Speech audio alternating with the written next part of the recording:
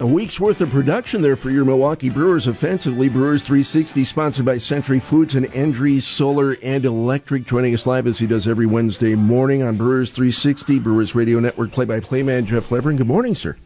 Hey, good morning, everybody. Well, so much for this baseball being dead and goofy and no good. It sure was flying last night.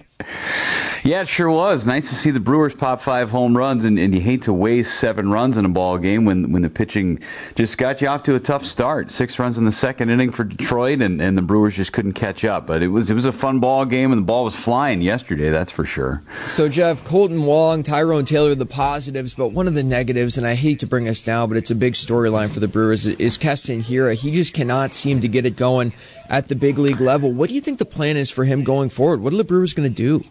It's a great question. I'm not sure, but it's tough. It's tough to watch at times because Keston, everybody knows what he can do from the 2019 season, where he's got one of the great rookie years, and you think that he's on this great path. And then last year, things went a little sideways, and you could blame the pandemic, you could blame the 60-game season, just not getting himself going. But this year, it's kind of the same deal. I feel like he just needs to have a couple of balls fall, and then he gets his mentality back in there. But at this point, as Craig Counsell said on the post-game show yesterday, you got to have some production from the position. You got to have some production from that spot in the order. And if the Brewers aren't getting that from Keston Hiura, they're going to have to make a change. They're going to have to see what they can do to try and get him right. Yeah, are there options that immediately leap to mind? Well, I mean, Daniel Vogelbach, he's in-house. You might give him a little bit more time over at first base, and I think he might with right-handers on the mound, too. There's a kid named Zach Green who's tearing the cover off the ball, and in AAA you'd have to make a roster move to do that, to get him up because he's on a minor league contract. But he's really hitting the ball well down in the minor leagues. You just got to try and find as good a bat as possible right now, and save for a couple of really good sacrifice bunts from Keston Hiura here recently. There hasn't been a lot of production. Jeff, bigger NL Central news yesterday outside of just Milwaukee. The Cardinals placing their ace, Jack Flaherty, on the 10-day IL, and it sounds like he's got a pretty serious oblique injury. How big might that be for the race to top the NL Central as we get into the dog days of summer here?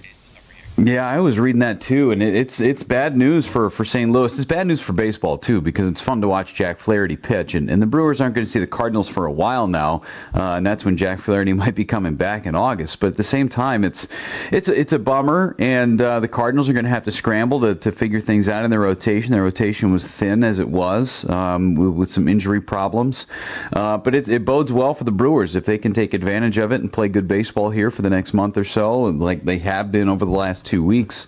It's going to really tighten things up in the Central Division for the summer. Brewers Radio Network play-by-play man Jeff Levering joining us live on WTMJ. We would be remiss if we didn't bring up the Tropical Tailgate event happening Friday, 5 a.m. Wisconsin's Morning News. Will be at AmFam Field, along with what we're thinking could be scores, if not hundreds, of our closest personal friends lining up to get the remaining Brewers tickets for the start of the season, now that the restart of the season, I should say.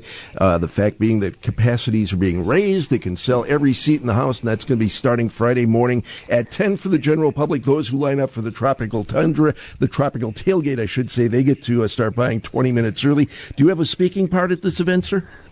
No, I'm not actually going to be a part of it in terms of official capacity, but I might cruise down there anyway. I feel like this is going to be great. I was such a great part of the Arctic tailgate for a couple of years, and the fact that it's going to be about 70 or 80 degrees warmer than the Arctic tailgate is, I would encourage people to go out and camp out the night before. You could do that at 11:30 on Thursday night. Go camp out, go have some fun down at the ballpark, and then you're first in line to go get your tickets the next day. I think it's a great idea.